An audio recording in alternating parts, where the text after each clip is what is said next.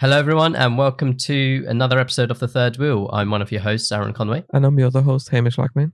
And today, for our 46th episode, we have a call out from Sonali's episode. Laura Harrison, would you like to introduce yourself? Hi, so I'm Laura. I am from Hong Kong. I actually knew Sonali because we both went to Warwick, so I knew her from uni. And so I've been, in the UK. I came to UK to study back in 2012, and I've been living there. Essentially, I've moved there for like 8 years now. And I did politics at Warwick, if that's of interest. But so this is actually the first time for me and Hamish meeting Laura. So really nice to meet you guys. Yeah. Sonali was just someone you met at Warwick University. Yeah, actually, interestingly, I met her because she's from Hong Kong as well, and for like overseas students, like Warwick kind of does like a sort of like welcoming events, and I met her at like the first thing for Hong Kong students. So she's one of the first people I ever met that was like going to Warwick. Okay, nice. And so you didn't know each other from back home before? No, not at all. Because I think she went to international school, and I went to local school, so it wasn't like the same sort of circles. Oh yeah, because she did say she went to like a very, I can't remember the term she used, but it was like an English school. It was a international schools. That's what we call them in Hong Kong. Yeah. So you went to like a local school. That's what we call them. Yeah, a local school. How was that in comparison to, I guess, Sonali's experience? If you heard much of it on her. Well, I mean, I guess the main difference why we call it local and international is because for local schools, like things are taught in Chinese, and like people speak Chinese to each other. It's mostly for Chinese people. Whereas international schools, like everything's spoken in English. It's mostly for expats. So that's like kind of how it's different. And also for international schools, you do stuff like GCSEs, IB, A-levels. Whereas for local schools, you do like the local curriculum. How did you learn English? Because your English is really good. Yeah. No, I'm half English. Okay. Yeah, but I mean, for local schools, like you get English classes as well. But obviously, like my dad's just at home. Yeah. Wait, so where were you born?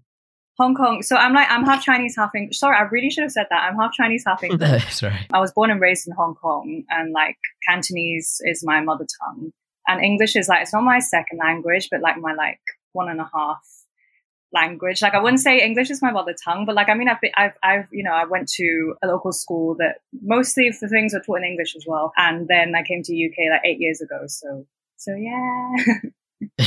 I wouldn't have noticed. Yeah. I would have assumed like English was your mother tongue, to be fair. Oh yeah, that's kind. I feel like people in the UK are a bit more sort of like accepting. Like even if they sort of hear a little bit of an accent, they sort of just assume that you're just from the UK. They don't really question it as much. So on your dad's side, he's English? Yes. You said? Yeah. So did you ever like visit England prior to moving here in like 8 years ago? Yeah, I did. I actually used to go every summer for a bit to visit my grandma. She's passed away now. But yeah, so I actually did like every single year I used to go to UK for a bit, but never for a very long time. It will be like for like 2 weeks every year or like stuff like that. So that my dad can visit his mother. Yeah. So was like going to study in England always kind of the option for you, I guess? Well, it's kind of because I have a brother. He's 6 years older than me, and that's what he did. Right. So he came to UK. Also, it's quite a common thing for Hong Kong people to study abroad. So it just literally depends on where you choose. Australia, Canada, US, UK. But obviously for me, because I have an English passport, it makes a lot of sense for me to go to UK. And I guess because my brother did that and it worked out for him. And so my parents were kind of just like, oh, do you want to go? And I guess at the time I just sort of thought about studying abroad as quite like a glamorous like concept. And I was like, I can go to, all of these schools. So yeah, so I guess that's just the thing that I wanted to try. Also, because you had the English passport, you also didn't pay the international fees, I guess.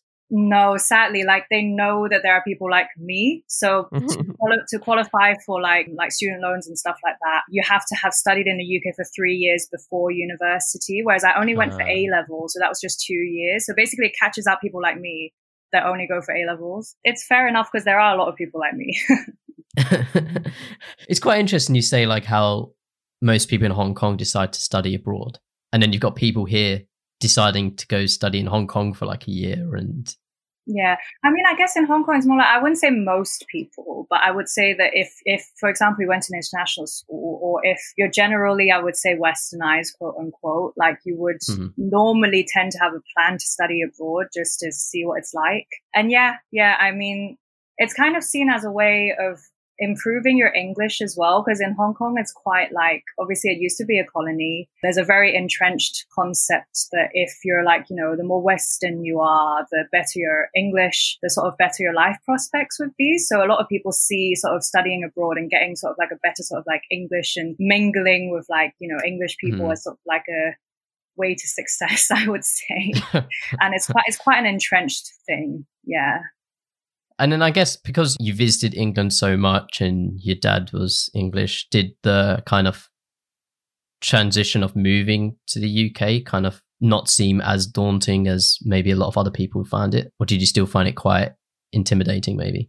I personally found it quite difficult. I do know people that had absolutely no issue, even though they didn't have like previous ties to the UK. Like I do know people like that. But for me personally, I found it so hard. But just more because I just really missed my friends at the time. I feel like if I had moved a little bit younger, because I moved when I was 17, and by 17, you know, you would have had, you know, school friends that you've been friends with forever, and you have kind of like, you're almost an adult, and I just kind of like had like a life in Hong Kong. And I found that when I went to UK, I had to sort of like start from scratch. Like no one knows anything about you, and you just have to completely reestablish yourself. And I found sort of adapting to like food and weather, that was the most difficult for me. It was just so cold. But, I'm used to it now, but I did find that initially it was quite harsh.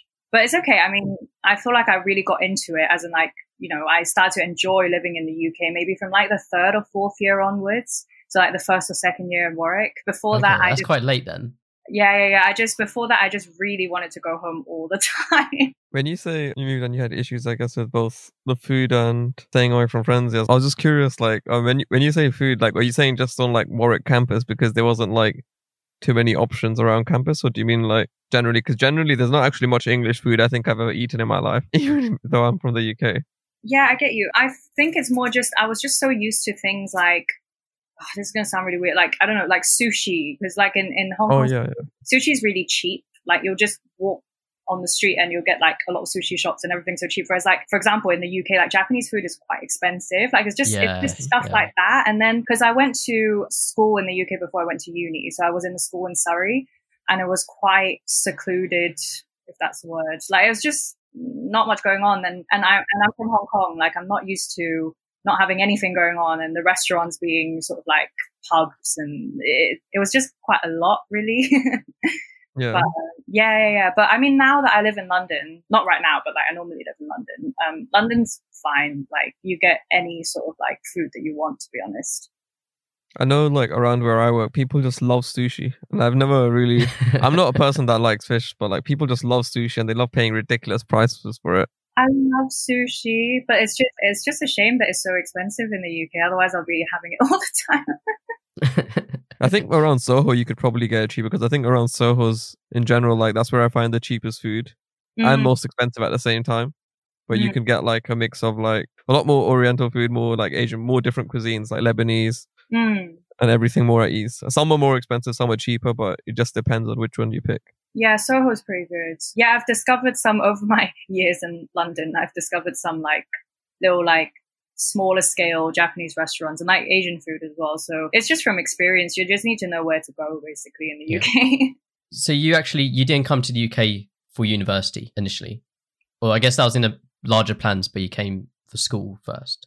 Yeah, so I came for A levels, then university. Okay. So kind of the sort of idea behind it is that it's sort of, you get sort of better chances of getting into a UK university if you've gone to a UK school. Okay. I wouldn't say that it's necessarily true or not, but that's what my mum believed at the time. I don't have any stats to back it up, but that's what she thought. And she thought that it would be sort of better for me to ease into the UK the younger I came here, which I actually, like, in hindsight, I do agree with. I feel like, especially because I went to school in Surrey, it was a boarding school, and it was just a lot, whereas, and you're forced to interact with people because you're just trapped in the same space. Whereas I feel like if I went to Warwick and that was the first thing I ever did, like, I don't know, in uni, it's just a lot more free. Like you could, if you choose to, you could just never interact with anyone. And I probably wouldn't have sort of blended in the same way if I hadn't come to school before. Yeah, I was probably a bit guilty of that at the beginning.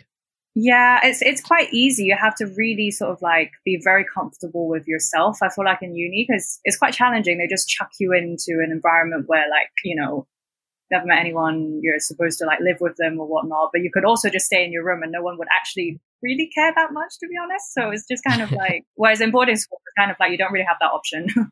I was actually curious as to if when setting, you know, in the accommodations, you have to set your preferences, yeah, like in terms of like what like interests you and so on. I was curious if they even looked at that and properly put people in, or people put in something that didn't align up, because I swear, like I was in a flat that there's nothing in common. So I was just like, yeah, I struggled to find like friends at uni initially as well. So I was just like, what if my accommodation had actually matched maybe some of my interests up? Would it have made a difference? I'm not sure if anyone else had the same issue or anything. Like, the thing is, for me, I feel like I was quite lucky because the girl that was literally right next to me, her name's Paula, she liked dancing as well. And she also did politics. So I feel like for me, like they actually did try, because I did put like dance in sort of like my interests. But I've also had some friends who also had a similar situation as you. So I think it's quite difficult. The main reason I think I was fine was because it was my insurance. So obviously I can understand why it probably they don't care enough, you know, to do it. But yeah, I was still like, you know, if they tried to match as much people up as possible, maybe it could have helped with flat scenarios, or it could have, to be honest, it could have been their plan to, you know, make people meet completely new people. But who knows? Yeah, I was in Cryfield. That was definitely not my first or second or third choice, but I met lovely people. Yeah. Is Cryfield the really bad one? It's the one that's modeled on prison. Like, it's really bad. What? Like the closest to the SU, that one? Kind of. Yeah, it's closest to the SU. No, that's Roots. In between the SU and Oculus, those ones? No. That's really bad, but that's not Cryfield. What is that? Okay. Is that Tostel or something? I forgot the name, but that one had rats in it. One of my friends lived in one of those. Like, yeah, those look like huts or something then. Yeah. No. Actually, no, Cryfield was actually better than that. But Cryfield was cheaper than that one. So a lot of people chose Cryfield as well, but I personally didn't. But it was, I don't know, I met great people in Cryfield. Yeah. It's character building, isn't it? Non-Warwick people listening to this are also like, what is SU? What is Cryfield? What is Tostel? What is like all these things that we just said in one go? These are all accommodations just for people who don't know Warwick. Yeah. Moving a bit back from Warwick, how did you find the difference in the education system from like your local school in Hong Kong to like the A-levels you studied in Surrey? So I would say that the biggest difference was that people ask questions here. Like, people actually challenge the teacher, and they would just speak up. And whereas I feel like in Hong Kong, for local schools, the generic culture is to just sit there and listen. Like, you don't really, you know, you absorb knowledge, but you don't really question what's given to you. Whereas when I came here, like, you know, I did history and politics as well at A-level, and people would just ask a ton of questions. But to me, always at the back of my head, I was just kind of like, but that's history. Like, what is there to ask? Like, you know, there's a book in front of you. Like, why are you asking so many questions? So I feel like that's definitely, you know, there's sort of like critical thinking element is not as much emphasized in sort of like the local system. But then, on the other hand, like, one thing that I found was quite intriguing is that, like, because I did maths as well, and I realized that when I came to UK and I did A-level maths, the stuff that was being taught, at least in the first term or the first two terms, I had learnt 2 years before in Hong Kong. So in terms of like, so in terms of the math, like, it's just on a different sort of like just speed. And I found that quite weird because at the time when I learned it in Hong Kong, I found that content very difficult. But then obviously, because I've done it for 2 years and then I learned it again at A-levels, it was then too easy. And I was just kind of like, what's going on? It's a bit weird. It's different. I don't know, that sounds cool to me that you'd be like, yeah, you just know it. But I know, did people like look at you a bit weirdly or be like, okay, she's a bit of a know it all? Like, it's a bit unfair. She studied this already. No, I guess I didn't. No, but one thing that I found really, I mean, this isn't like a bad thing or anything, but like, I'm not a maths genius. Like I was reasonably good at it. That was it. But then these teachers in the UK that taught me maths, because I've learned it before, I was obviously better at it than everyone else. They just sort of thought that I was some like next level genius. I didn't really know how to explain to them that I wasn't. So no, but I just found it quite interesting. But like, I mean, further on, this was just about like, the first sort of 2 terms of like the first year of A levels. Obviously, when we moved on, there was stuff that I had never done before. So this is just like sort of like the starting point. It was a bit different, but but everyone else was just kind of like, oh yeah, she's just from Hong Kong, that's just how it is. And I was just like, okay.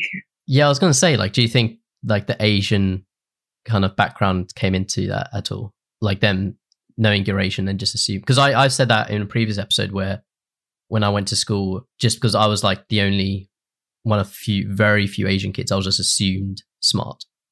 I don't think I was assumed smart, but I would say that I was assumed by, people like sort of like my peers, not my teachers, that I was very hardworking, like very hardworking, like the type that would literally only like look at books and stuff.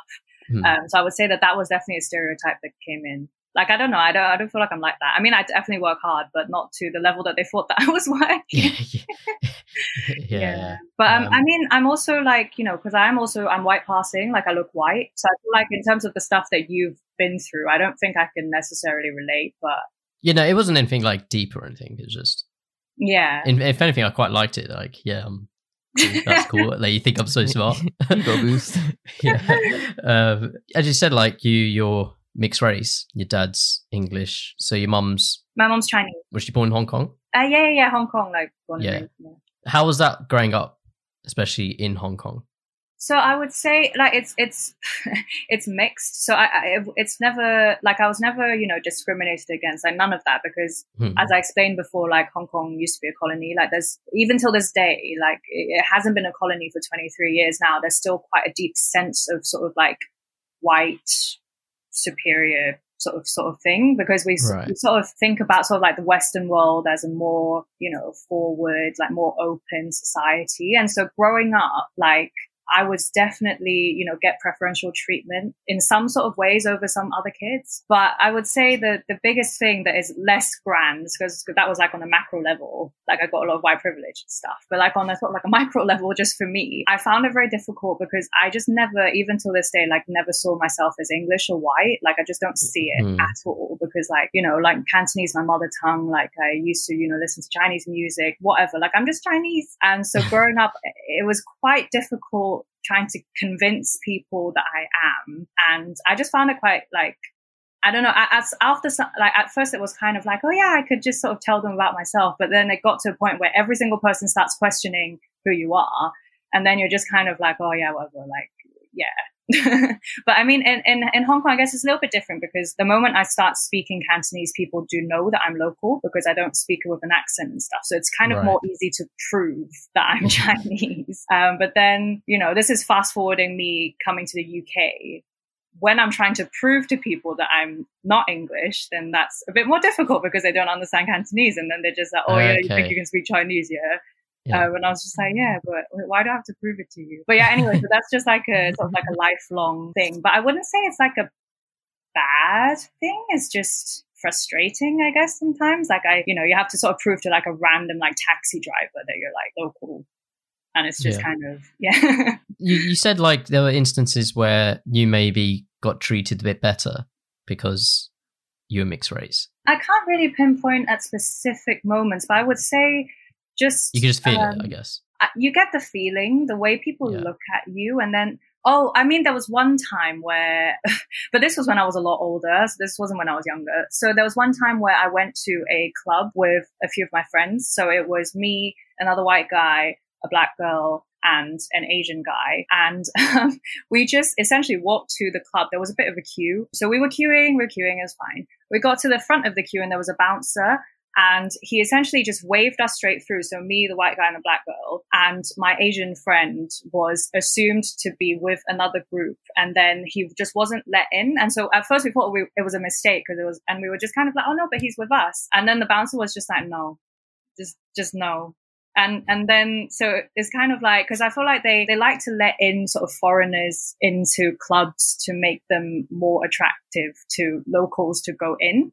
So that was, I feel like that's the only thing super specific that I can sort of point to that was a bit like, oh, I guess I'm not seen as the same as my friends. Obviously, we left the club afterwards because we were like, we're just not having any of this. Maybe they also think that, like, because they, I guess, assume you're a tourist or something like that. It may be better to make your experience better so that it doesn't look bad on the country or so, and then you're more likely to come back, etc. So yeah, I was just so angry at the time. I was just we tried to reason with him, but then after sort of like 2 minutes, you sort of realize that they're not going to budge, and so we just left. So it's just kind of, and I'm sure stuff like that happens all the time, like in sort of the club area, which is Lan Kwai Fong. Like you do see sort of like a divide. Sometimes you walk into a bar and it's all locals, and then you walk into another bar and it's all expats, sort of stuff like that. So, but anyway, so back to growing up, I would say it's just the way people would look at my family, and not in a bad way, but in a sort of like, oh, okay, let them through, or like, oh, they speak English, it's fine. Let's just,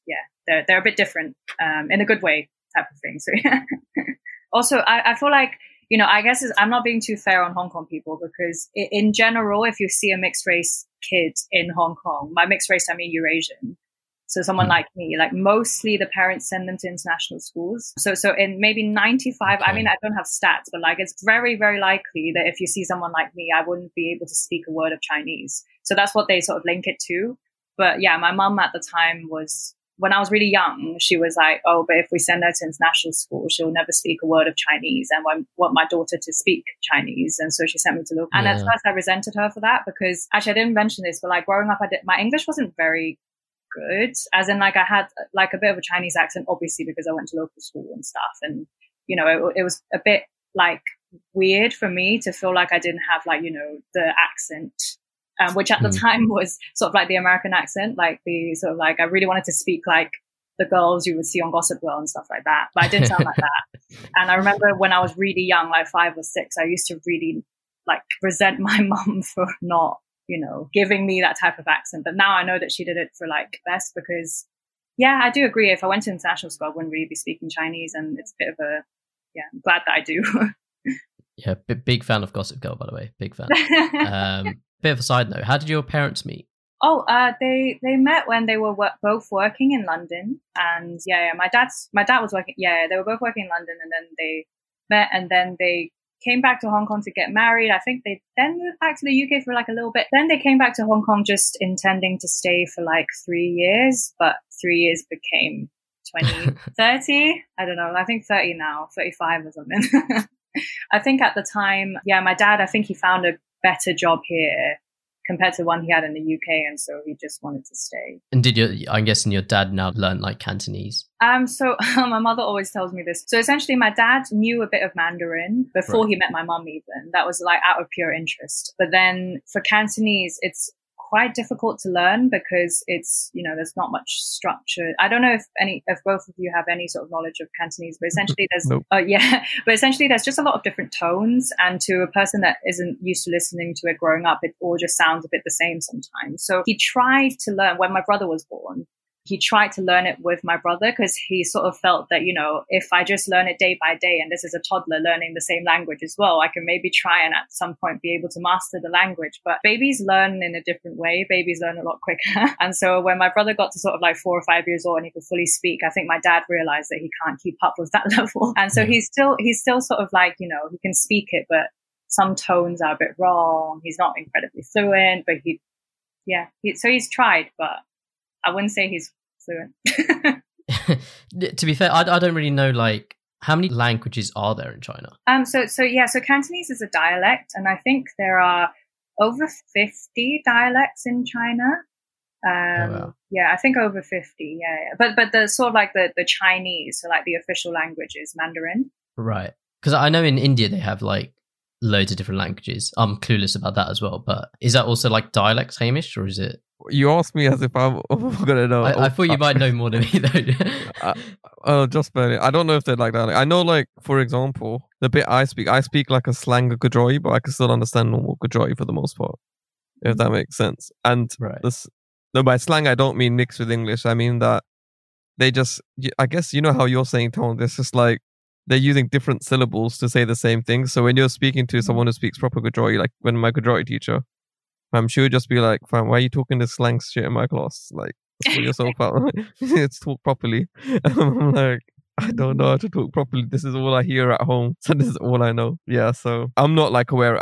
I would only maybe know like, heard of like the names of a couple other languages. But even then, like, I'm not the cultured person to ask you. I'm not cultured enough. I'm more cultured than you, Aaron, in terms of Indian stuff, but I'm not cultured enough to tell us. Yeah. So what's like the main language spoken in Hong Kong?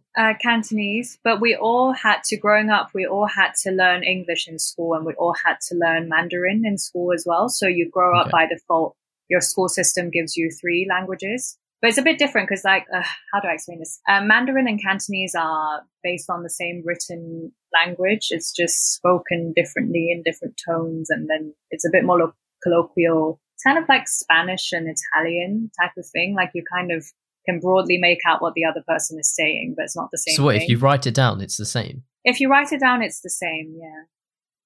That's mad. So then how do you know if so you get given this sheet of paper which has this writing on it, how do you know if it's Cantonese or it's Mandarin? Wait, I don't think I explained it really well. So basically when we learn to write Chinese, let's just say that we all write in Chinese. And then, when you speak Cantonese, you speak a colloquial version. So some of the grammar of what you're writing down will be changed a little bit, but you're never really supposed to write down Cantonese. Like it's not, the official written script is Chinese. So it's all, so writing. So we learn something called, in school, we learn something called the written language, and then you speak something else. So the written language is just Chinese, and that's the same throughout all of China. But then you speak Mandarin, but then when you speak to your friends, you speak Cantonese, and that's a little bit different. It's very hard to explain. Do you think from the outside, that just sounds like massively complicated? Like, you know English as well. Do you see it as like this, like they're both just as complicated as each other, or? No, English is so like easy in comparison. That's the general consensus here as well, is that sort of English is just quite like straightforward. It's just like a sentence, and then I don't know how to explain it, but yeah. But I feel like, I don't know, because I feel like in Chinese you just get more words, and maybe I just know more words in Chinese, but I just feel like it's more poetic. It's more you could say so much in just, because it's by characters, you can say so much in just like 3 characters. But I feel like I'm biased because Chinese is my language. To be fair, I think any other language other than English is more it's more poetic than English. English, I think, is just like a very straightforward monotone language. Obviously it's the main language I know, but I just think like it's so much harder to spell in another language, just because I know that.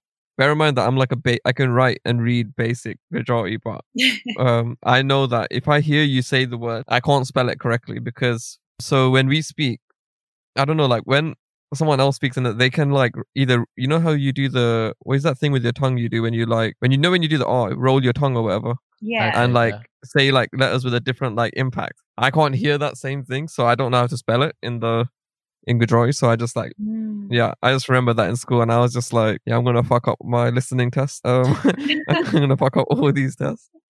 So yeah, like I feel like English is just like, you don't have to worry. Like if you hear like, someone say like a word, you pretty much know how to spell it. But in another language, it's just like help, please. Yeah, I mean, I can't like Chinese is the only sort of like other language that I know, but yeah, I don't know. I just feel like there's just a bit more to it. But I mean, I say this to my dad all the time, who's English, and my dad just strongly defends the English language. So I feel like maybe I just need to study English a little bit more to say stuff like this.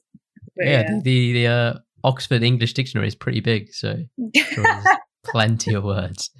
So then when you came over to the UK to live, did you experience any like kind of problems with being like mixed race or anything racial at all? I wouldn't necessarily. Again, I do emphasize this. Obviously, I am white passing. You can see me. So I wouldn't say that I have been subjected to a lot of very direct racism, but I would say that there have been occasions where, because I'm seen as white and it's a group of white people, and they would sometimes let it slip something that they would say about Chinese people. So it's kind of a very indirect loop around situation where how I experience racism. But I would just say that, yeah, I just feel like it doesn't really matter where I am, like Hong Kong here. Like, I feel like people don't really understand what it means to be mixed race. Like, they try very hard to put you in a box, or they force you to choose. They'll be like, oh, yeah, so what are you actually, or who do you identify with more, and stuff like that. Yeah. I guess for me, like, I find that question easy to answer because I do just identify as Chinese, and it's simple as that. But I do know that some of my other friends who are also mixed race, they see themselves as both. And when questions are being asked like that, it's just kind of like, I don't know, I would just have expected people in the UK to be a bit more open-minded about mixed race people, seeing that UK is just a little bit more diverse than Hong Kong. But I haven't found that as sort of my experience anyway. But I wouldn't necessarily say that I've had any sort of outward issues. It's more just kind of like, people would think that I'm English, then they talk to me for a little bit, they'll realize that I don't understand a lot of references, I don't understand a lot of, like, you know, movies or cartoons you're supposed to have seen as a kid. Then they will start to clock that I'm a bit different, but they still can't really tell why I'm different. And then I have to sort of have to explain that I didn't really grow up here, I'm this and that. But, you know, it's not always a good or appropriate time to just sort of be like, hi, I'm Chinese. Do you know what I mean? Like, you don't just really drop it into conversation like that. Yeah. So it's just kind of like, yeah.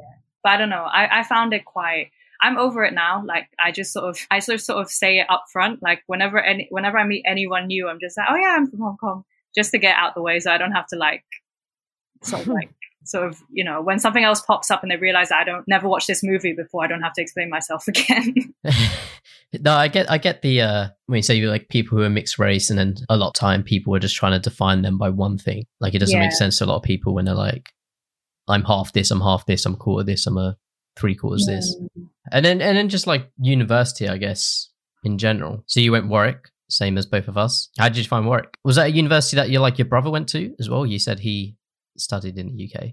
No. So my brother went to LSE, and yeah, the reason why I chose Warwick is because, my brother basically just told me that being in London means that you don't really get a campus life. And I think that I really wanted that. And so I was just kind of like, London unis are probably not my thing. Warwick, I actually really, really enjoyed it. I just found, I mean, I don't really want to throw my boarding school under the bus, but I did find Warwick a lot more diverse, even though I've heard from other friends of mine that have said that Warwick is not very diverse, but I find Warwick a lot more diverse than the school I went to. I found Warwick, people were really nice, and people weren't as outwardly sort of like racist and sexist as people that were in my unnamed school. So I don't know. I really enjoyed Warwick, and I also liked that because I danced a lot in Warwick, and that was like the main thing that I did. And yeah, I just liked uni life in general, like it, because I did politics. I only had 8 hours of class every single week. So there was a lot of, 8 hours, I don't know about you guys, but I've heard some horror stories of people having like 30, like 25 hours. Can't relate. But yeah, so I just found uni quite enjoyable in that sense. Like, I was able to have a lot of time to do things I really liked, and that the people were really nice and people were smart, stuff like that. Yeah, I was buzzing for the campus life. Like, as someone who was like really socially awkward, I love the idea of just everything just being on campus, and I didn't have to like leave anywhere. Yeah. But then you find out that a lot of good stuff is outside of campus. But no, I actually quite enjoyed the campus, but I also really liked Lem. Did you guys live in Lem? Yeah, I liked Lem. And you said you went to you mentioned boarding school. So like, boarding school is where you stay at the school, right? Or you don't have to. Yeah, boarding school is when I was there, they just started a day house. So a day house being that the people there are just day pupils, so they don't stay the night. They maybe live locally. But yeah, the whole point is that you do stay there like overnight, and you just stay there for the whole term. Did you stay? Yeah, I did, because like my family were in Hong Kong, and I didn't like have family that lived around Surrey, so I stayed there. Yeah. Oh, so it was a boarding school in England. Yes. When you did your A-levels, it was a boarding school. Yeah. In Surrey, yeah. Okay. How do you find... Because my dad went to a boarding school in India. And like, when he used to talk about it, like, it was very... It just seemed a bit shit. Obviously, that was a long time ago, and is in a different country, and like, there was a lot of shit that like was allowed back then. But I don't know, I always grew up under the impression like boarding school was not a good place to be. But But I think it's a very different now. Yeah. No, like whenever most people that are sent abroad to study go to a boarding school, like the ones in Hong Kong, because you just get to stay on campus and stuff. Sorry, I completely lost the question. What were you asking? Yeah, I don't even know what my question was. It was more just like how did you find boarding school? Like staying, I guess, at the school. I guess it's similar to uni. Was that kind of the vibe, it's kind of exactly the same as uni actually, except that you get meals cooked for you as well. And we didn't even do our own laundry, like it was all provided, because you're still like in the school system, you're still seen as a child, even though at the time when I went, I was 17. So just stuff is done for you. It's very intense. Some of the boys that I went to school with, they've been there since they were 13. So they spend their sort of 13 to 18 years there. So, and then you just grow up with the same group that you go to class with and you go to sleep with, not in the same room, but you know what I mean? Like in the same sort of like house. So yeah, it's very intense. You get to know the people very well, like all sides of them. Yeah, it's a mental, like it's a challenge, but it's good. You come out with friends that you're really close with, or on the alternative, people you really, really don't like. Yeah, I don't know. I feel like for me, like I'm grateful for sort of like the sort of level of education. Like the teachers were really good, supportive and stuff like that. But I didn't really enjoy it as much because I felt like people were a bit sort of inward looking. Like it's very predominantly white, very much, you know, I wouldn't say anti-foreign. That's a little bit strong, but very English, like very like, you know, we're English type of thing. So I found it quite hard to sort of blend in with that. But also it's just because people are a bit younger anyway. Because when I got to uni, like people were a bit older. And so they're sort of like, you know, we are English and whoever's different is just so different that we're not even going to try with them. That sort of mindset wasn't necessarily there, which is why I also liked Warwick a lot more. Yeah. I guess it's like Hogwarts. Hogwarts is a boarding school basically, isn't it? Yeah. And that I guess that seems like pretty cool. Yeah, it's probably I a bad would comparison. say, yeah, it depends. You just have to sort of get into the routine because it's kind of like, you know, I didn't see it that way when I was there, but it's kind of like you're just trapped there because you just, you know, you can't leave. There's not much reason for me to leave at the time because around the school there wasn't much else. But, you know, like I came from Hong Kong, which was like a buzzing city. Then I'm suddenly chucked into this school in essentially the middle of nowhere with so many like, you know, fields around it, and it was a bit like, oh, I guess I'm just here now for the next 3 months. Like, so could you like go, well, if you wanted to go to like Tesco or like go to the shops or something, could you do that? You could, but at specific times, and also you need to get permission from, at the time, what we call the housemaster. Bearing in mind that like we were kids, I guess, and they're really responsible for our safety. And so we can walk into the town that was nearby, but it's only on specific days and specific times. And weekends, you just like, so chilling? Weekends you can choose to leave campus. Again, you need like signatures and stuff, but they always let you go, like unless you're in, you know, detention or whatever. So yeah, you get to go home for a weekend. Or you just stay on campus. Nothing much really goes on over the weekend in campus. So at the time, my brother was working in London, so I would just go down to see my brother sometimes. But other weekends, you know, you just sort of chill, go to the gym. It's sort of like weekend in uni, you know, like there's not much going on and you're just sort of there. Yeah, something you touched on just like a few moments ago, dance. I've seen your Instagram, so I like kind of know, but do you want to tell us like what kind of like dance do you do? So I do hip hop mainly. So at Warwick, I was with like a crew and we used to do like competitions and stuff. But now, I do stuff like contemporary as well. But yeah, in London, I'm with a crew as well, with actually people that I also met at Warwick that formed a crew on their own when they left Warwick. And then when I left Warwick as well, I was just like, oh, can I join? So yeah, so that's been a thing that I dedicate quite a lot of time to. So yeah, I dance a lot. But obviously with COVID, I'm now dancing at home. Yay. Also, when you say contempt, I don't even know the word. What does that mean? Did I say contempt? Or no, you said, I couldn't say the full word because I don't know what it was. Oh, contemporary. Yeah. I'm not going to try pronouncing it. It's like present, right? Like current stuff. Yeah, that's what the word means. But like contemporary dancing is more like, how do I describe it? It's like ballet without the shoes. So it's kind of like, ballet, but you dance bare feet and, you know, there's technique, but it's sort of mixed with like jazz and stuff. So it's more like, you know, because, you know, hip hop is hip hop and then there's the other side. So more like lyrical dancing, I guess. Okay, and when you say crew, is that just group of people? Yeah. So the crew I'm in right now, it's called the Archetype. So it's like 20 of us and based in London. And this is before COVID. We used to, rehearse twice a week and we train together. We do like, competitions and shows and so that's pretty nice. Like all of us in the crew none of us are full-time dancers. Okay. So we're all just, we all have our own jobs and stuff, and dance is something that we do like afterwards. So we're able to sort of like in our rehearsals and stuff accommodate to that sort of like scheduling, because if you're in like a normal crew, you probably will be rehearsing from 9 to 5 for like 3 days a week or 4 days a week. But obviously with us, like we can't do that. So it's really nice that I got to do that. Oh my gosh, I'm saying this in past tense. I will still get to do it after COVID as well, but but yeah, that was really nice. How did it all like start? Because you said before you went to university you put dance as like one of your interests, so you were doing it prior to university, I assume. Like how did you get into it in the first place? Yeah, so I when I was about 4 or 5, my mum enrolled me into like a ballet class. So I did ballet from when I was 4 to about when I was 12. I didn't really like it, but I think as a kid, I sort of saw it as like a thing that, I guess I'm doing this now, until I got to about 12 and I realized that, I actually have the option to not do it if I don't want to do it. And I wasn't very good at it. So I was just like, you know what? No, not again. And then in school, that was like my first year in school. And then my school had like a dance team and they had like different categories and they had hip hop as well. And so I joined it when I was 13. And so I met my dance teacher there.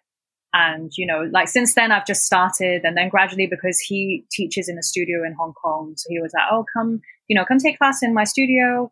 So I went to his studio, and then in the studio, he's obviously not just the only teacher. So I started taking class from like a different sort of amount of teachers. And so I've been doing sort of like this type of dancing that I do now since I was like 13. And so and then in Warwick, I joined the crew and I met a lot of people.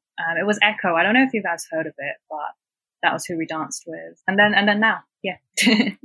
And that's pretty cool. And then at university, was it a society, you say? Or was it you found each other like separately? Oh, it was a society. Yeah, Okay. It was a society. So in like my first week, I joined. Yeah, Echo is the name of the crew at Warwick. Yeah. So it was just in freshers, like the freshers. Was there a freshers fair? Was it in the first week? I don't even remember. It's all, oh my gosh, I graduated so long ago. But anyway, one of those. And then, I just heard of them. Actually, no. Oh my gosh, this has just come back to me. Actually, when I was choosing uni, and I remember like I had an offer from Warwick, and at the time I was just like, oh my gosh, I have to dance in uni because I just need to. And then I came across Echo's page on like sort of like the Warwick Society page, and I was just like, oh my gosh, they look good. Let me go to Warwick now. Yeah, to be fair to Warwick, I do think, if I remember right, when we were like applying and all, Warwick had like the largest number of societies or something like that in the UK. I didn't look at these kind of things. That's mad. Probably. I think I had like 200 or something. Yeah, Hamish, you kind of just went like blindfolded. Well, basically, it's more that, I don't know, like I had never known about anything higher education or anything, and there was no one to ever tell me. So like, no cousins, etc. So like when I was applying, I was doing our pure ranking on the league tables. That's what I was applying based on. So yeah, like that's why like even when I got to uni, I didn't know about like the stuff happening in the first week, such as society fairs and so on. And obviously I had struggled to obviously find anyone to kind of like click with, so I would never have been, because I wouldn't have been aware of it or anything. Obviously I'd seen those books and stuff, but I was like, cool, let me just get myself sorted, let me just get all my necessities and all of that stuff here. I wasn't under the mindset, I'm like, oh shit, I need to go join the society or anything, because I didn't know they existed. So I was like pretty, I guess, blindfolded. Yeah, it's just kind of going blindfolded, and that's just because of there was no one to tell us, like not even the teachers like had told me about all of this stuff. So, and I guess there's also an issue on my side because I never went to look into it. All I did was just look at what the computer science aspect was at each university that I was looking at, and that's it. Yeah, I hadn't seen. I don't think it's something like teachers tell you about societies and all. I think I was just so nervous about university. I like looked up everything I possibly could, so I was like knew as much as I could before I went. Yeah, for me, it's actually weird because in Hong Kong, like university dance societies are quite a big thing. And so I sort of just was like, oh, can I actually find the same type of thing in the UK? And so I was just like, yeah, they must have a dance society, because if they have it in Hong Kong, they definitely have it over there. So, So did you end up, you said you've competed a bit. Is that from Echo? Yeah, we joined every single year. We joined 3 competitions, like in Manchester, Nottingham, and in Loughborough. And so every single year I did those. Oh, best time of my life. I really missed it. Yeah, they're like actually like, you know, my closest friends even to this day, actually, because with dance, because you rehearse so much, you spend so much time together. So, and then you obviously have the same interest. And so those are just like, a lot of my friends in life are actually friends from dance, like from different like areas, like in Hong Kong or in the UK. So yeah, so we did a lot of that, probably a bit too much. Didn't spend enough time in the library, but yeah, no, I love it. Yeah, rehearsals do seem like so intense. And it seems like especially the type of dance you do, it seems like really like fitness, like intensive. You have to be like really fit to be able to, I guess, dance with so much, I don't know. Energy. Energy. And it seems like explosive. It seems like quite an explosive style. Yeah, yes and no. I guess you kind of get fit through doing it a lot. But you also need to be fit to get better at it. So yeah, it was a lot of exercise. It was a lot of Lucozade and, you know, digestives and not really proper meals because rehearsals go beyond like meal times. It was quite, yeah, but I don't know. I like it. I just like that it's exercise but not with a lot of effort, because I personally find going to the gym quite a boring thing. Like I don't enjoy making myself suffer in pain. But like dancing is, you know, it could be quite painful sometimes, and sometimes I can't breathe. But I love it. So I was going to ask about, like, you know how you said did you actually enter in any competitions? Like what was the standings, if you don't mind asking that? Yeah, like where's your experience with relation? I don't know if you like compete against other groups like generally, or like practice with other groups. But like, how does that stuff really work for people who don't know about dance, such as myself? So in uni with Echo, yeah, we competed and we normally placed sort of like top 3 of like 2. We do 3 competitions, like national, like uni competitions every single year. And we tend to place top 3 in at least 2 of them. But one of them, like the Loughborough one, is one of the biggest ones ever. So you get like 20 unis competing. So it's quite hard to get top 3, but like in my second year we did. That was kind of nice. With my crew right now, the Archetype, we joined stuff like, we did join a competition that we won back in 2017, but I would say that in general, it's less competitions, but more performances now. Because, yeah, I don't know. In London, there are just so many opportunities, and Archetype so my crew in London right now, they've been a crew since 2014. And I think that at the time that I joined, which was 2017, they had already done a lot of competitions and they were moving more towards the performance side as I joined. So for me, I think I've only done 2 competitions with them, but maybe like 5 or 6 performances or even more. So right now, normally I do like performances more. How is it like all judged? Like, how do they determine a win? Is there criteria they have to meet? Do they just give you like ratings out of 10 or something? Yeah. So for actually for all of the competitions I've done, at the end of it you get a mark sheet, and there'll be different categories. There'll be like, you know, creativity or like choreography or technique or whatever, and then they just mark you out of 10 and they give you a score, and they could give you like comments and stuff as well. So yeah. So, and it's, you know, the judges tend to be like just like famous dancers and stuff like that. Yeah. Although I do remember in one university competition, they had a category, which was costumes. And we were just all just like, really? Like, and it was given the same weighting as like technique and like choreography. And we were like, really? Wait, you know, when you're saying choreography, like how does someone judge you on choreography? Like, if that makes sense? Because it's just like I guess from my understanding, it's just a routine. So how do you judge like a routine? If that's even correct. I could be completely wrong.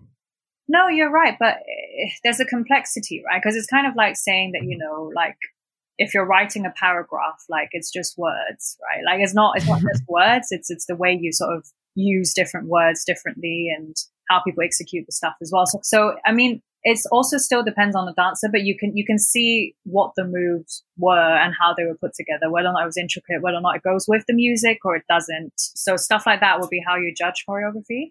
Okay. Yeah. And then performances, are you kind of, so as the Archetype, are you like hired out to like do performances, or is it kind of you rock up somewhere and perform, or a mix even?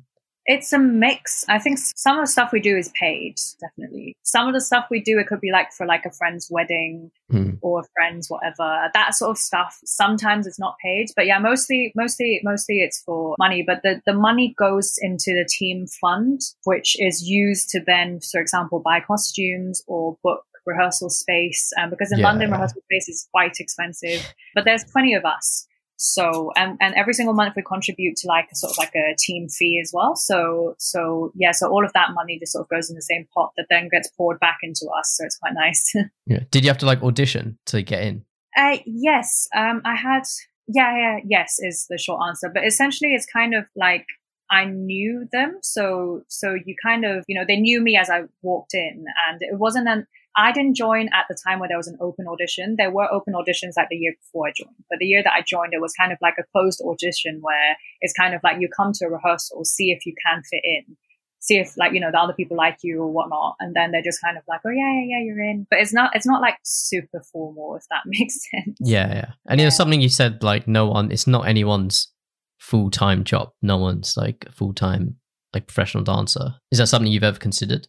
I would say at some okay, so when I was maybe like 14 or 15, like I really, really liked dancing. But at the time I was in Hong Kong, and unfortunately in Hong Kong, like there's not much you can do as a dancer. Like you could do concerts and stuff, and you can, open a dance school, but I just didn't find it that attractive at the time. And I also had other things that I wanted to do. And so I didn't really think about that. Then I moved to London after uni, and I realized that in London, there's so many opportunities to do so many different things. And so at some point I was just like, oh yeah, maybe I could, but I don't know. I feel like I just have other things that I wanted to do a bit more. So I wanted to be a lawyer, and I am about to start my training contract in 2 months. So that's something that I felt like I just had to sort of like get out the way first. Maybe it's something that I could come back to. Yeah. I mean, I look quite young, so I'm not going to age out of being a dancer anytime soon, I don't think. I mean, hopefully not. So maybe it's something that I could do again later. But I don't think that, that there were periods of time where I was quite young, and also like right after uni that I sort of considered it, but then not really that seriously, because I guess sometimes I'm also just a bit conservative as well. I think it's quite risky to try and depend, because in my head, like a career is something that gives you a stable income all the time. And I feel like being a dancer is kind of like, up and down. And I don't think I'm mentally ready for that sort of instability, if that makes sense. Yeah. It's quite a brave thing to do, I think. Yeah. What about like choreography? Is that something you do, or something you want to do maybe? I want to say that I do it more than I actually do. But yeah, no, I mean, back in uni, I did choreograph all the time because I had to teach classes and uni classes. And also I had to choreograph for like our competitions and performances and stuff. But after uni, it's kind of been like whenever I feel like it, but that kind of just becomes, twice a year with another friend, because, it's actually really, life is busy, and choreography takes, time and effort. And I'm already dancing so much, to then put in my own time to choreograph is just, it was just a bit too much. But yeah, no, I do like it. I do it. I would say maybe like once every 4 months or so. So yeah. Yeah. Well, you got a dance Instagram page people should go check out. Yes, people should.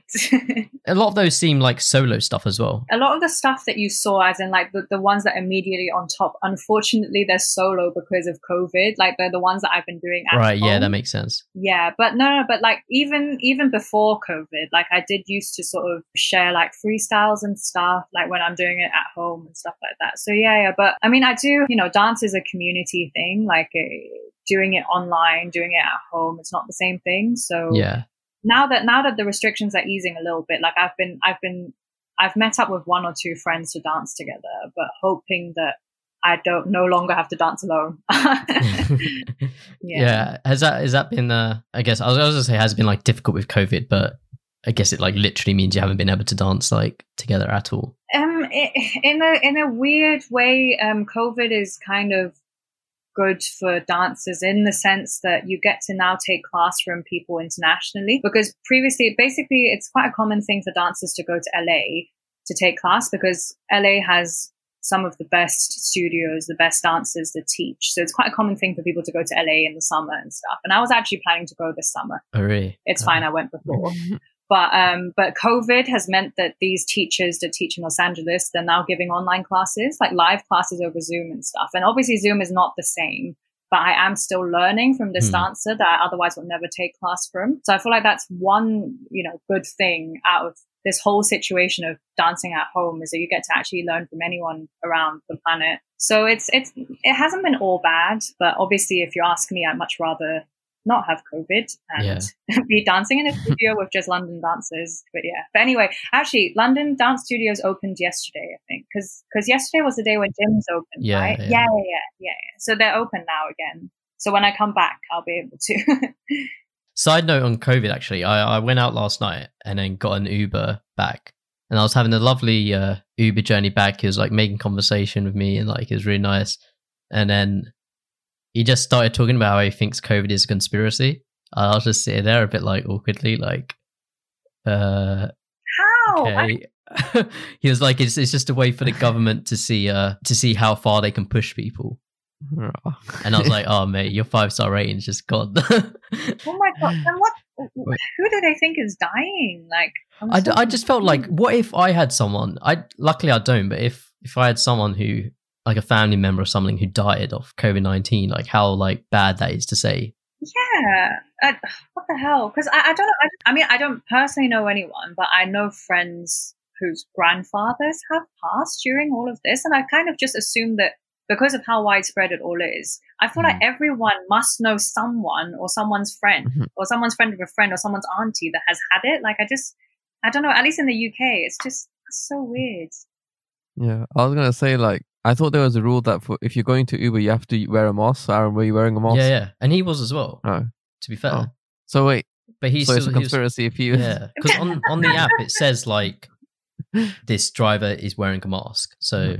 I think he'd still wear a mask just to make sure like people would get in his Uber kind of thing. Do you know what I mean? Even if he didn't think he should be wearing it. Wow, Michael, what a moron. Like, I don't even know what else to describe him as. Maybe he just thinks that it doesn't, maybe he thinks that it exists, but it's like the flu, and there's no point in doing all of this. Oh God. Oh my God. Yeah, recently, like I was like thinking like, I swear everyone should have learned like biology and like basic stuff around this, but like it feels like people, I don't know, people either think like, I guess in their case, fake or just that they're invincible to a bacteria that doesn't like pick and choose who it's gonna like, like attack. And I'm just like, why can't you all just, like it's just disappointing. Like so many of us know about biology, and so many of us decide to act like we're invincible to a bacteria, if that makes sense. And it's just like, it's quite poor.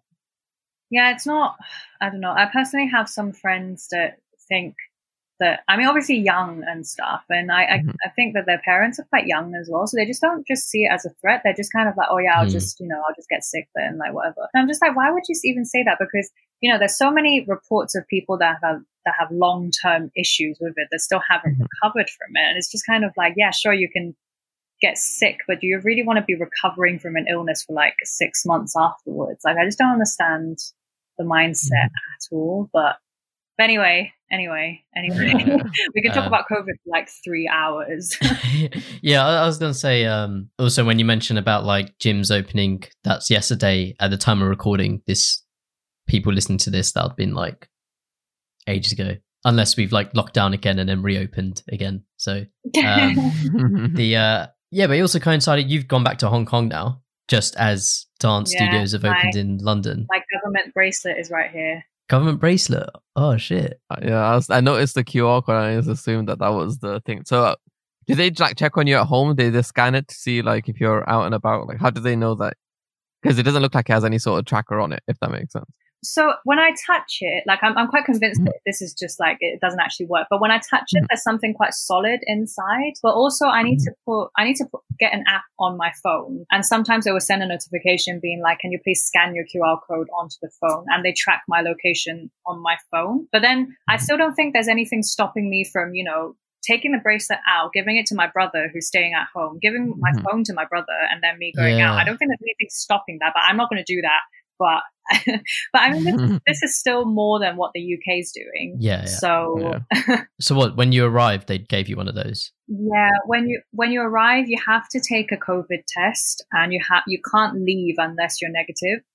And they put this on you straight away, so that for 14 days you have to be in the same place. So it's actually quite interesting. When I got home, I had to activate this, and I had to like walk around my house for a minute so that the bracelet knows that this is my home area. So yeah, and then after 14 days, this is my 10th day, so I only have 4 days left. Thank God, it's been awful.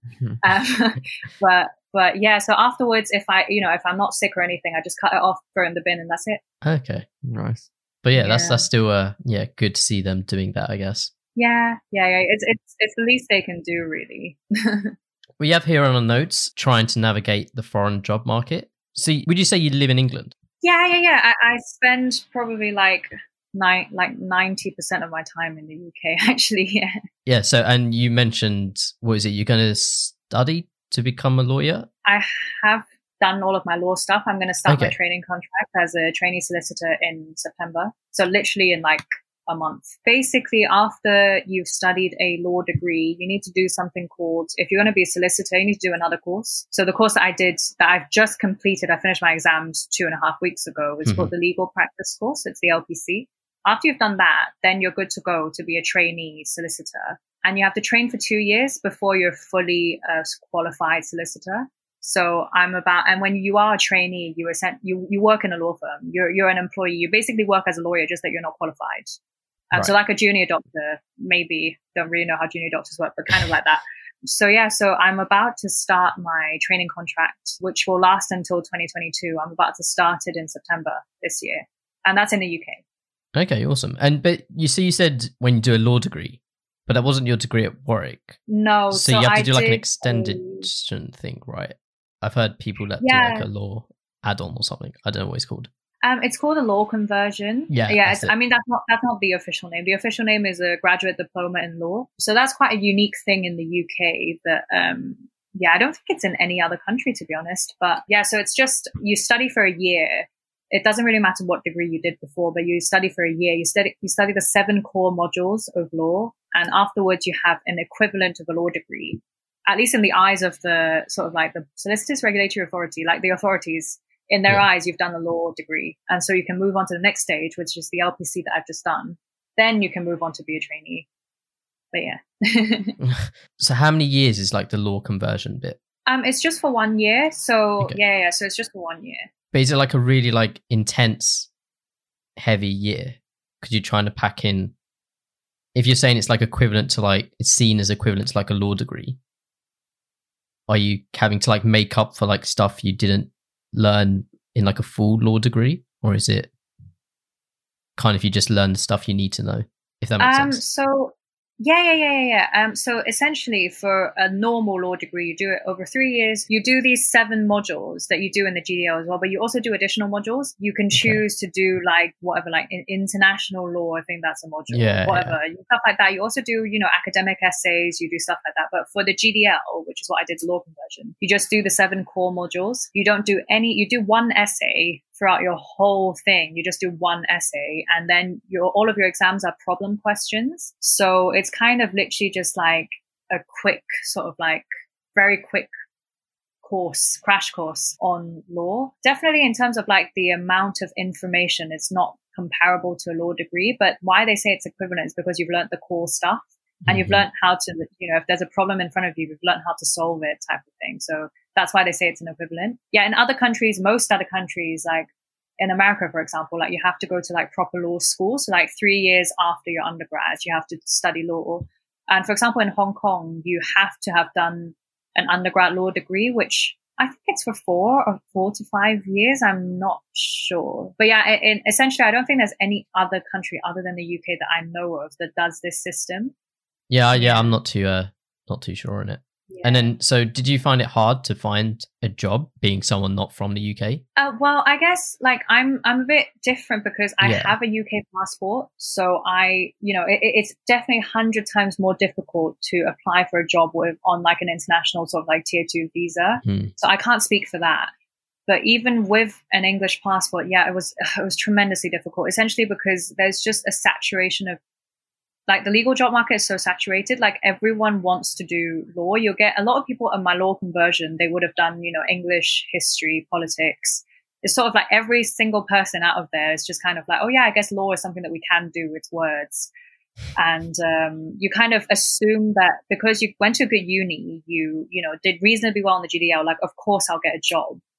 But it was so competitive. It was crazy. Yeah, it took me like 2 to 3 years, Oh, like wow. two cycles to get one. Like, I just kept on being rejected by everywhere, but also like partly on me as well, because I didn't initially do enough research into what type of law I wanted to do, which ended up in like me applying to a lot of firms that I had no interest in.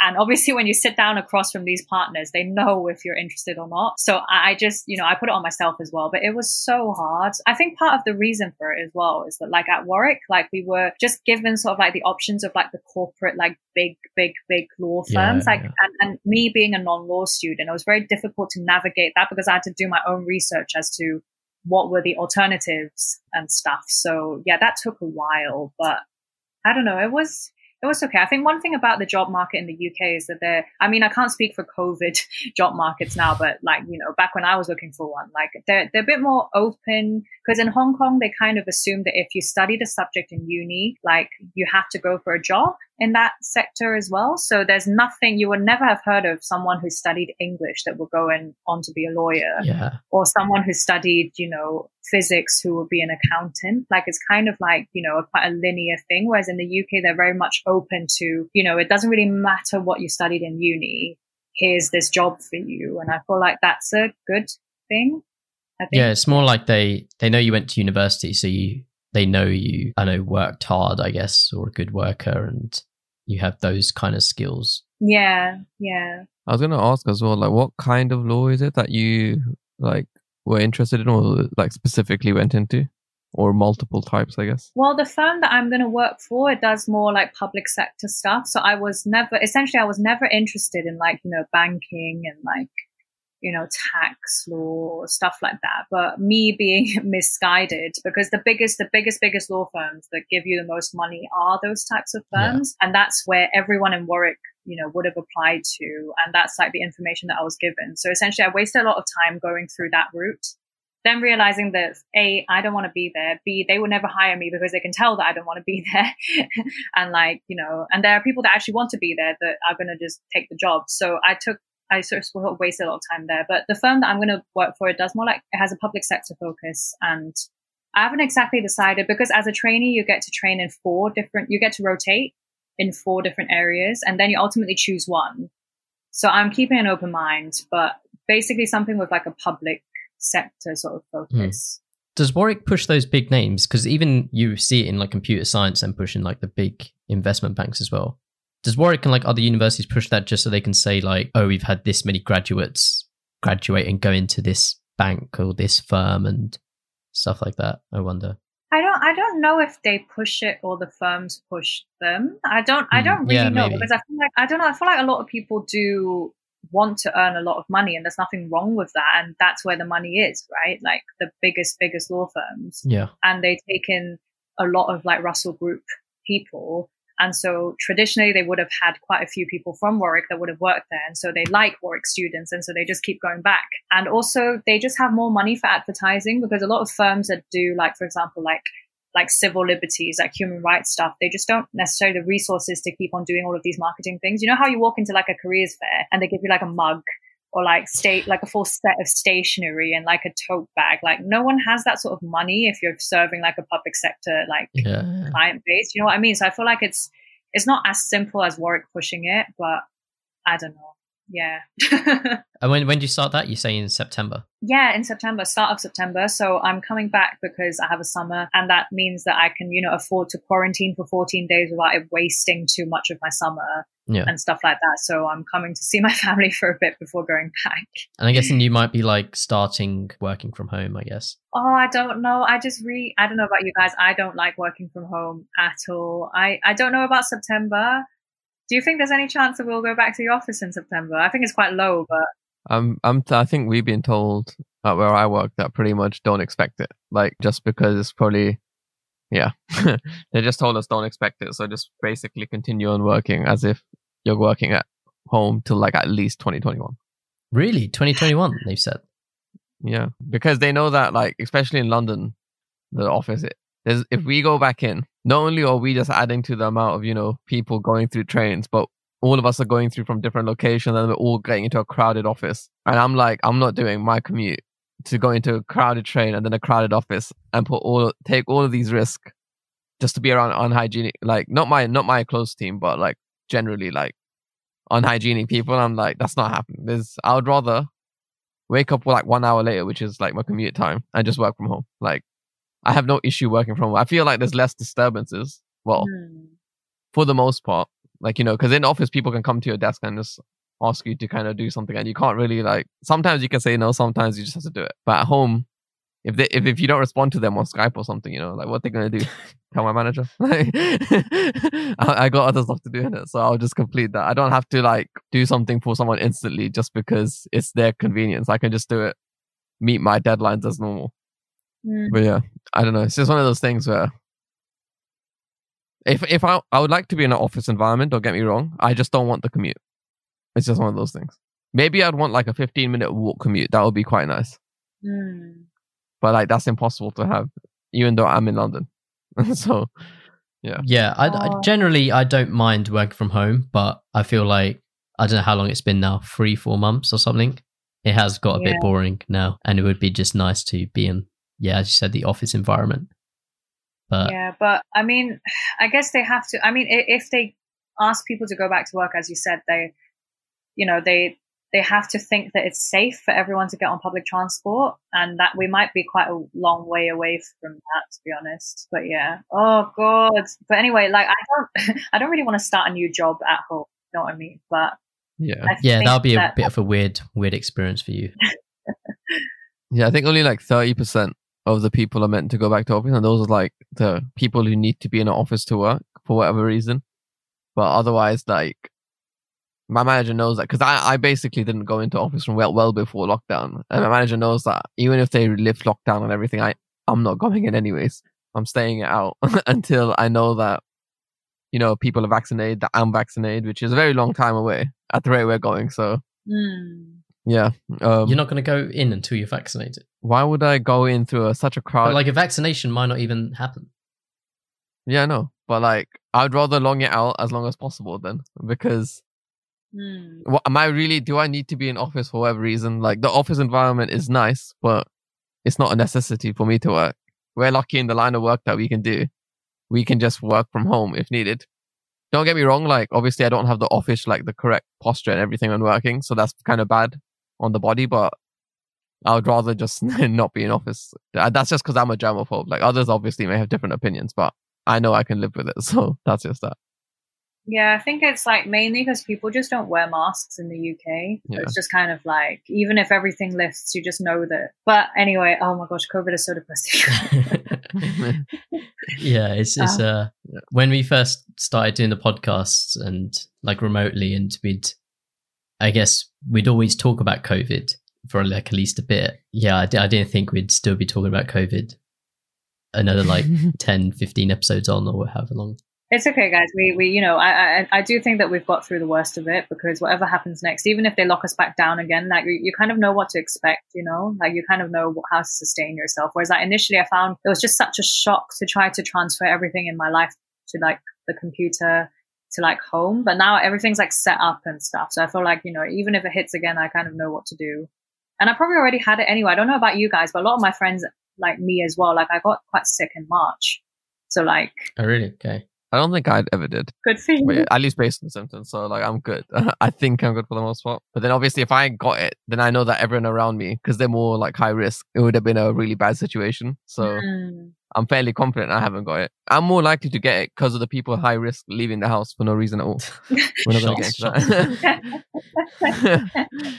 Oh, God. But yeah, so like, yeah, I just can't wait. Basically, the main thing from COVID is that I just want to meet my friends in person, just have a normal dinner and everything. Because I haven't had a takeout or anything for so long. Not even a takeout. And that's what I want. Oh no. I want to have takeout soon, but Yeah, we'll see. I don't want to like have to walk an hour to get to the nearest delivery range. Like for a food I want, that is. It's not that there's no takeout. It's just that I don't want the food in the local area because I know I don't trust the hygiene levels of a lot of things. And if they're wearing masks or if they're being proper sanitary. So I'm just like, I want to go get the nice food that I know at least is going to be decent.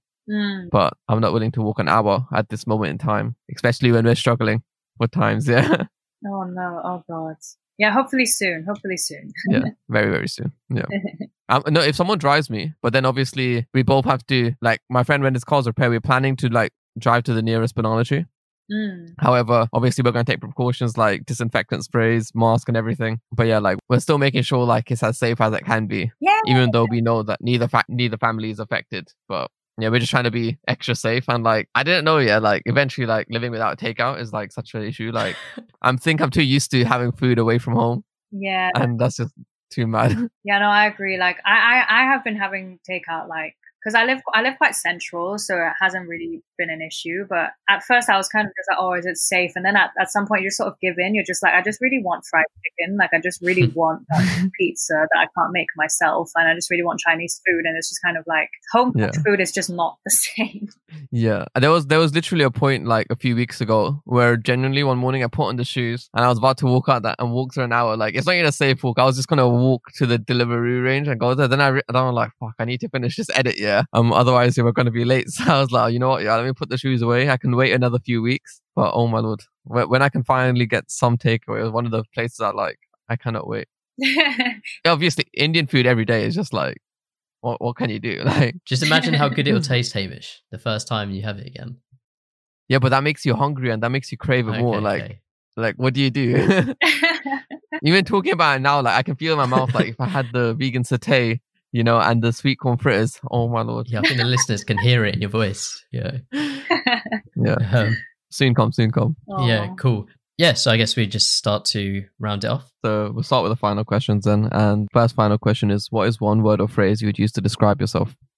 I would say ridiculous. That's a new one. I'm just a bit, I don't know. I'm just a bit like unexpected, I think. Maybe just unexpected. Maybe that's the word. Like I just never look like what I'm supposed to be. Or I'm never like what I'm like, you know, what I look like is so different from who I am. Like, you know, mixed race, even down to like the dance sort of thing, because I actually normally wear glasses.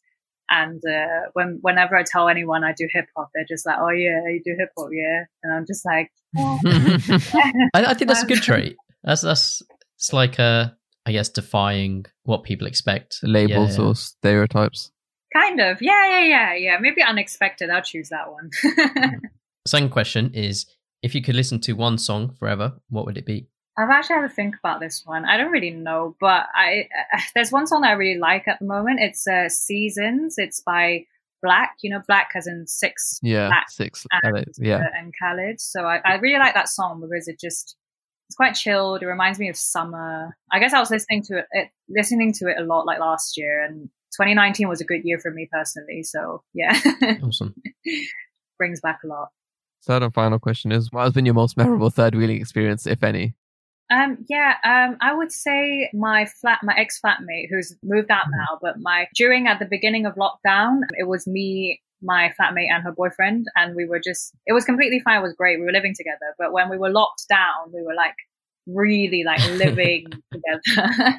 And so, we just got into like our own little routines. Like, you know, like someone would cook, someone would clean. We used to play a lot of like, at the beginning of lockdown, when you literally couldn't even leave the house, we were just like playing a lot of like board games, and they were like as a couple playing like Animal Crossing. And it was really sweet. But then they moved out sort of in April, May type of time. So that was a really sweet sort of memorable time. So yeah.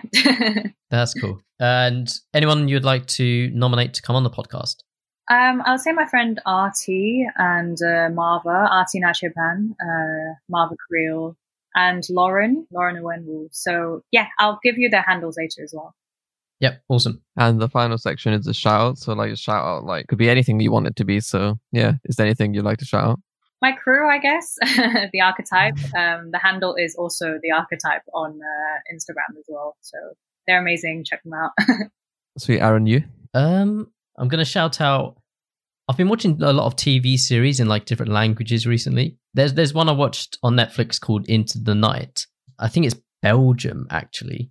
Yeah, it's a Belgium original series, and it's about these people on a plane, and then it's a bit like sci-fi mystery or whatever. It's got here thriller, but they're on a plane. There's people on a plane, and the sunlight is basically killing everyone if you get in sunlight. So they have to basically fly on the plane to avoid sunlight, like, so they have to stay in the night all the time. And I like binge the first series, and it's quite cool. It's quite interesting, and I think there's another.